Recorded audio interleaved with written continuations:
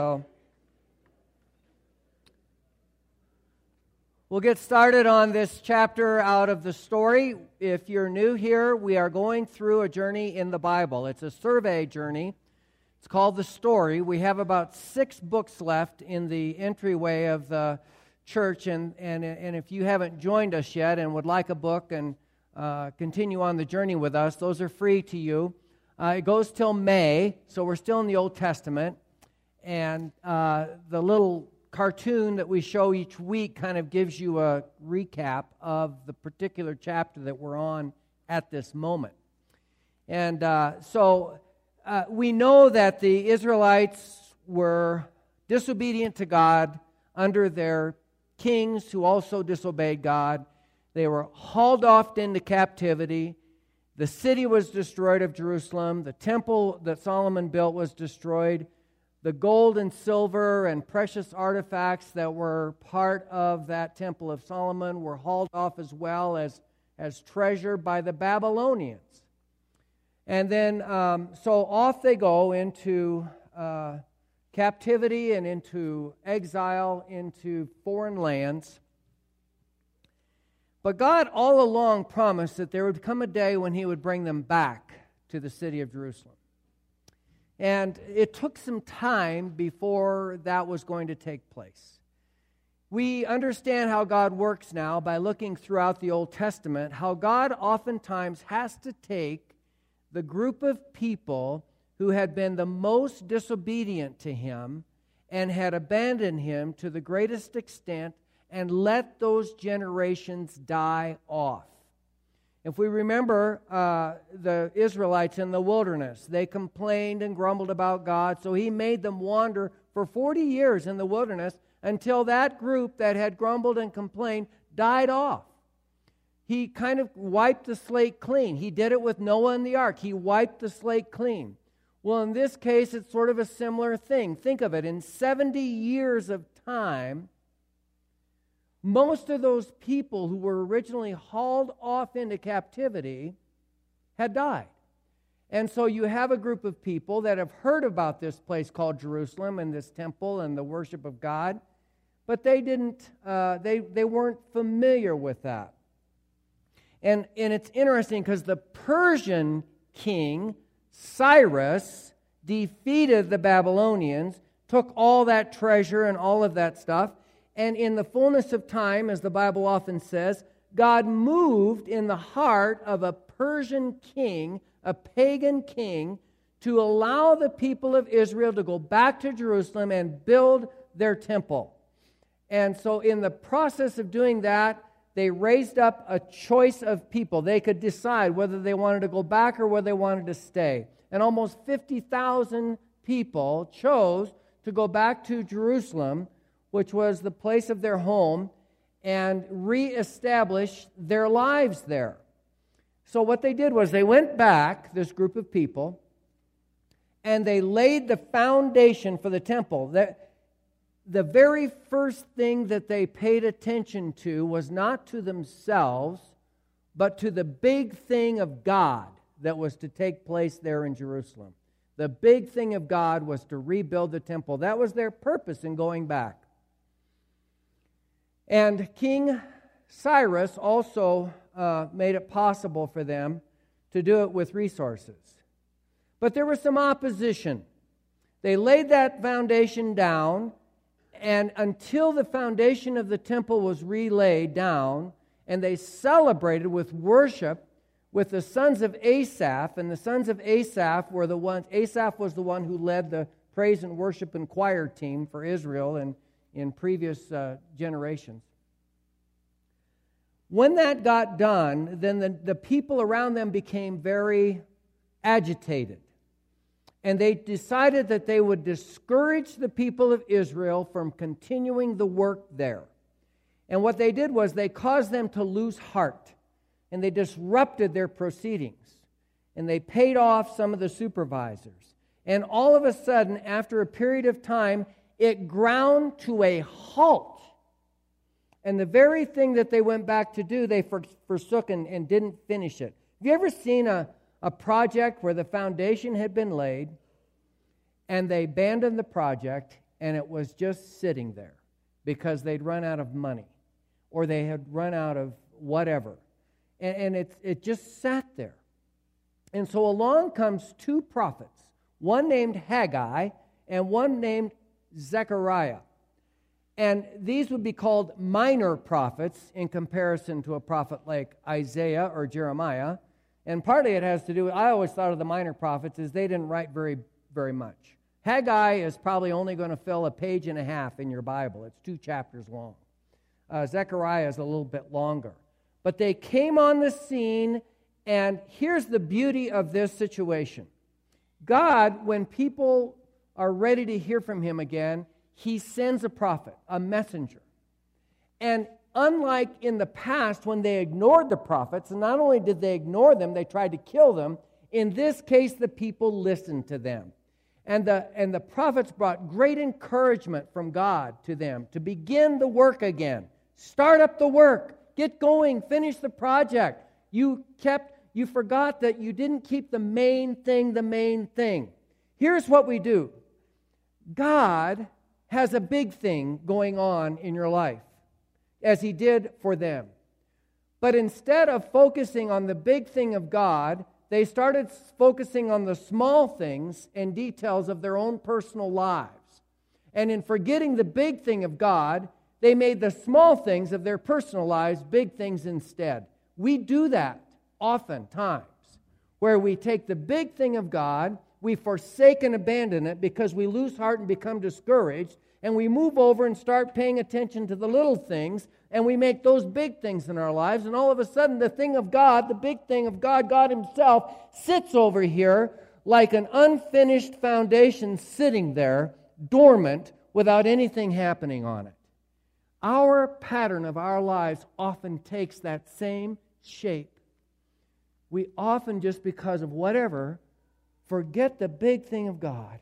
We abandon that very thing that we're to be about in our purpose, and we spend all our time over here on this little stuff. Haggai spoke about that. Let's bring this scripture up in chapter 1, right off the bat. Chapter 1, of course, he has to get to the point right away because he's only got 2 chapters to write. So here it is, Haggai, chapter 1, beginning in verse 4. This is what it says.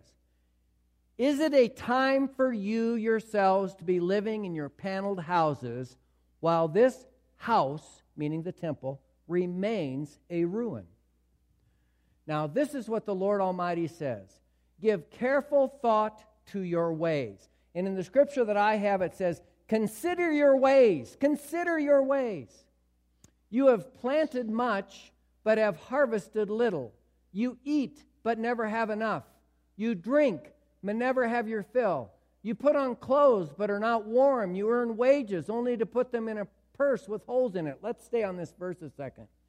What he is saying here is, you are frustrated in your lives right now because you're doing these things, but you're frustrated because it's not fulfilling to you. It's not much is going on, and so you're exercising all this time in futility, spending your time on all these things.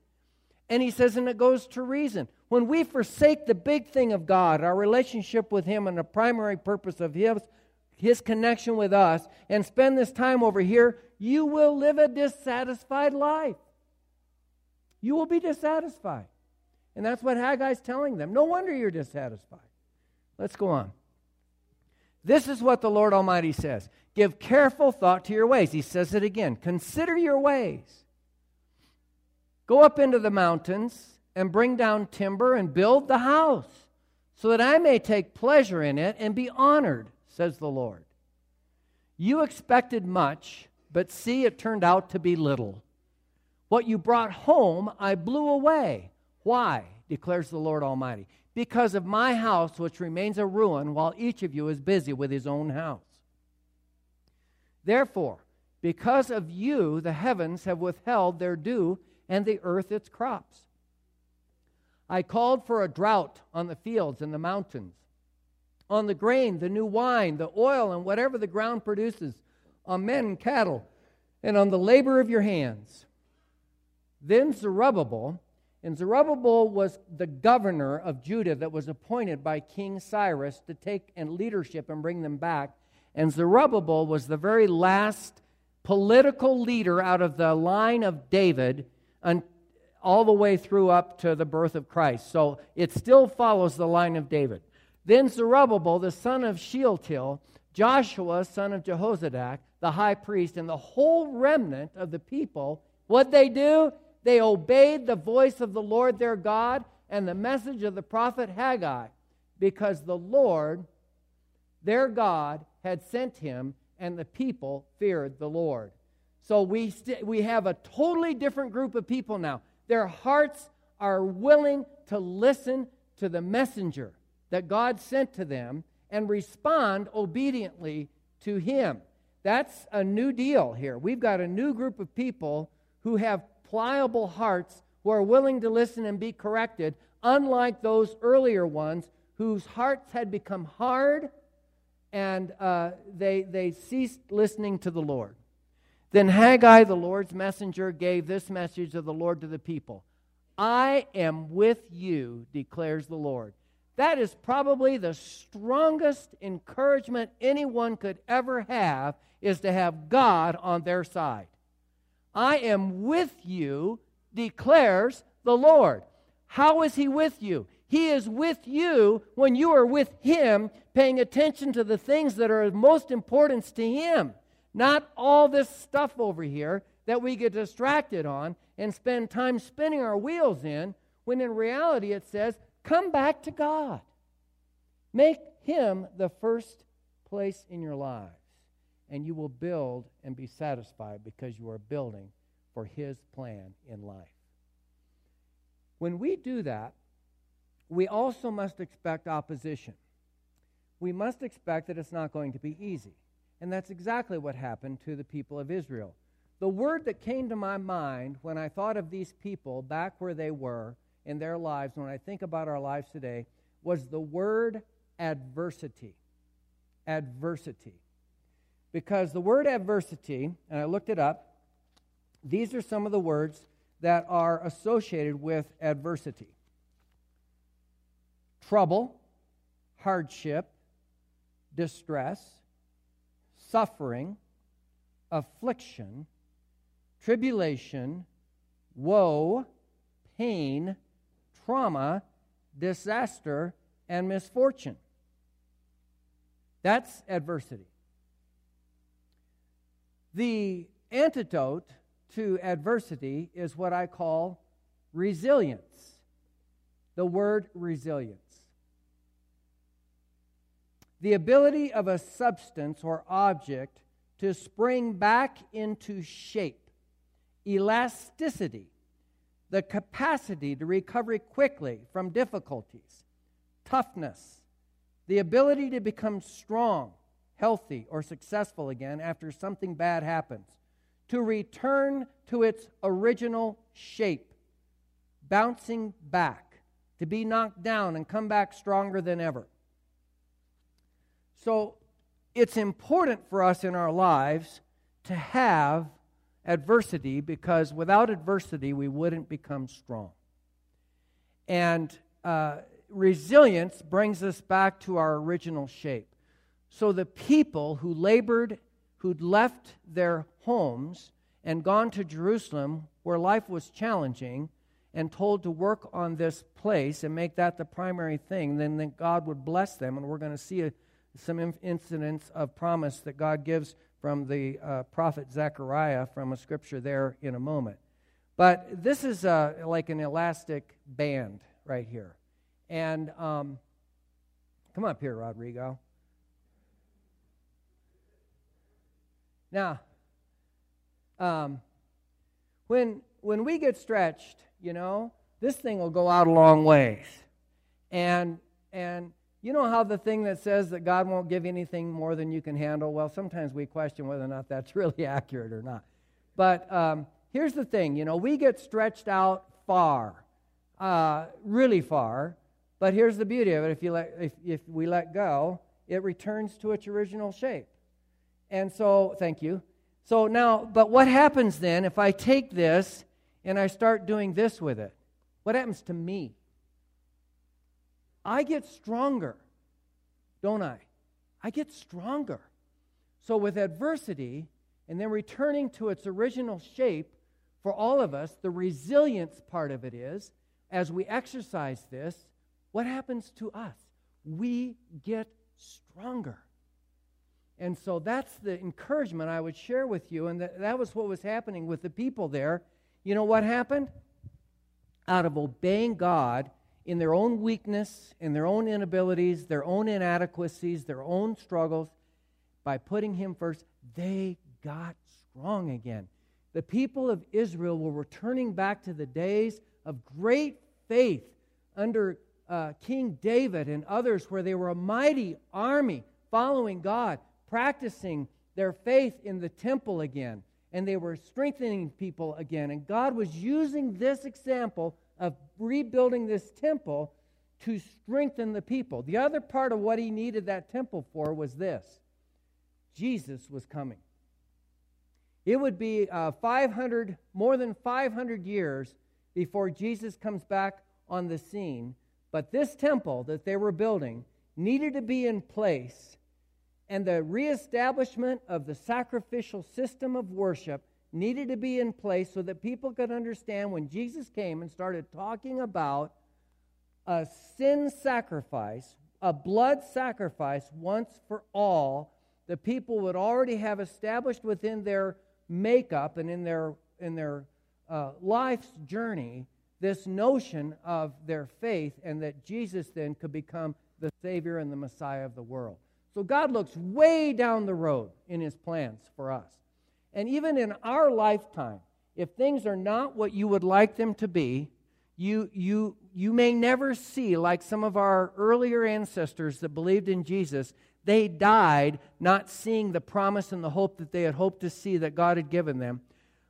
But it will take place. So we stay strong, we stay firm, we stay faithful, we stay committed, we stay on course, no matter what, regardless of what's happening around us, even if we die. And we learn that about Shadrach, Meshach, and Abednego, and for Daniel. Even if we die, we will continue to be faithful to God. But anyway, He is strengthening a group of people. So let's go to Zechariah, the prophet, and see what he had to say. This is his buddy, Haggai and Zechariah. This is what he promised to them, and we told them to do. This is what the Lord Almighty says. This is out of Zechariah 8, beginning in verse 14. But you should read Zechariah 1 when you get a chance. Read that whole little book of the Bible there, Zechariah 8. This is what the Lord Almighty, and I love the way they attach that title to Him. The Lord Almighty. You see that? The Lord Almighty. That's purposeful. Just as I had determined to bring disaster upon you and showed no pity when your fathers angered me, says the Lord Almighty. Again, Lord Almighty. So now I have determined to do good again to Jerusalem and Judah. Do not be afraid. These are the things you are to do. Speak the truth to each other. Render true and sound judgment in your courts. Do not plot evil against your neighbor. Do not love to swear falsely. I hate all this, declares the Lord. And then there's another passage of Scripture. This is what the Lord Almighty says. Many peoples and the inhabitants of many cities will yet come. This is what's coming. This is what, if they stay faithful, rebuild the temple. Now Zechariah is prophesying into the future, and he's telling them what to expect. And here, when I read this passage, here's what I thought of. If you build it, they will come. Field of Dreams, remember that movie? If you build it, they will come. So this is God saying basically that very thing. The inhabitants of one city will go to another and say, let us go at once to entreat the Lord and seek the Lord Almighty. I myself am going. And many peoples and powerful nations will come to Jerusalem to seek the Lord Almighty and to entreat Him. This is what the Lord Almighty says. Over and over again, Lord Almighty, Lord Almighty, Lord Almighty. In those days, 10 men from all languages and nations will take firm hold of one Jew by the hem of his robe and say, Let us go with you because we have heard that God is with you. Is that awesome or what? 10 people grab one Jew by the hem of his robe and beg him, let us go with you because we have heard that God is with you. This is what the Lord Almighty says. In those days, 10, that's that verse. Okay, now, when I was talking with Rick and Colleen, they're leading a discipleship group at their church in Aspen right now, and they have 30 participants. But the whole idea of that, in terms of individual believers, is to live out loud their faith around other people. To live out loud your faith means that you evidence the presence of Christ and the power of the Holy Spirit in your life in all of your goings and comings and goings. So much so that people are going to want to know more about God and about you and about your life. Living out loud for the Lord. And that's what they're saying, that you're going to, Zechariah's telling, you're going to live out loud for me. So much so that people from other nations and languages and tongues will gather around and say, we want that. We want the Lord like you have the Lord. We see that God is with you. Now, if that doesn't fire us up and get us focused again today, as we're here today, I don't know what can. So let's pray. Father, thank you for this message today, that we have an opportunity in front of us, that we can keep you as the center and the focus of our lives. Forgive us for making the small things of our lives big things and ignoring you over here on the other side, who wants to be worshiped and obeyed and followed above all else in our lives. And that we would return in our hearts and in our spirits, in our souls, in our minds to you and all that comes with that relationship. Lord, we want to thank you today for the adversities in our lives. Those times when we have been troubled, when enemies have risen up against us, when there has been challenge, in keeping our focus and our faith in the right place, because that has only served to make us stronger. And I ask, God, that there will be a day, not only in our own individual lives, but in the life of this church, this corporate body of believers, that others around us will be drawn to you in the same way that Zechariah prophesied. All nations and tongues will be drawn to the people of Israel because of what they see, and beg for the opportunity to know you. We ask this in Jesus' name. Amen. Oh, for 1,000 tongues to sing is our closing hymn, verses 1, 4, 5, and 7. We're going to stand. The words will be up here on the screen. Oh, we got an offering today. Sorry, sit down. Get your billfold out. Thank you. Yeah, Alicia said you might want to forget that. Well, I've done this many times, so you can't say I'm just all about your money.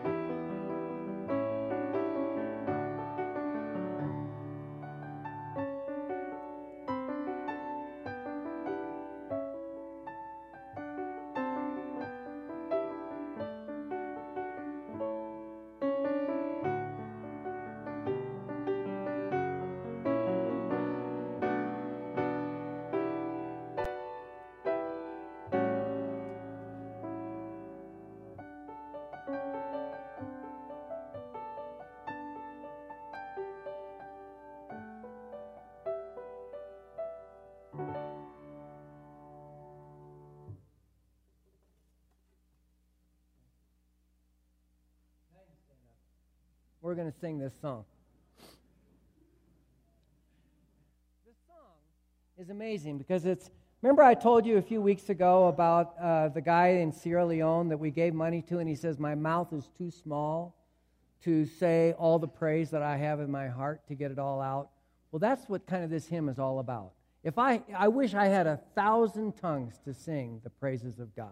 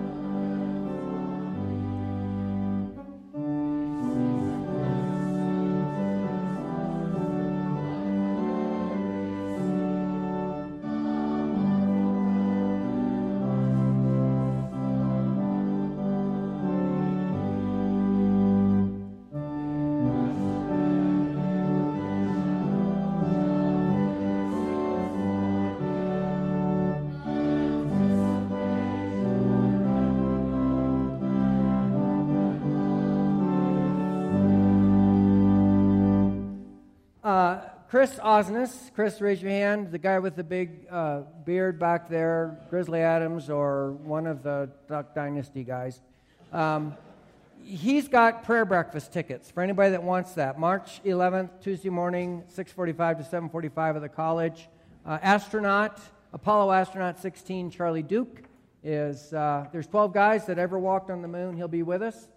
And but those tickets are really going fast. So if you intend to do this at all, I would encourage you to go ahead and get tickets today because they're going to sell out. We only can have 200 max. So also,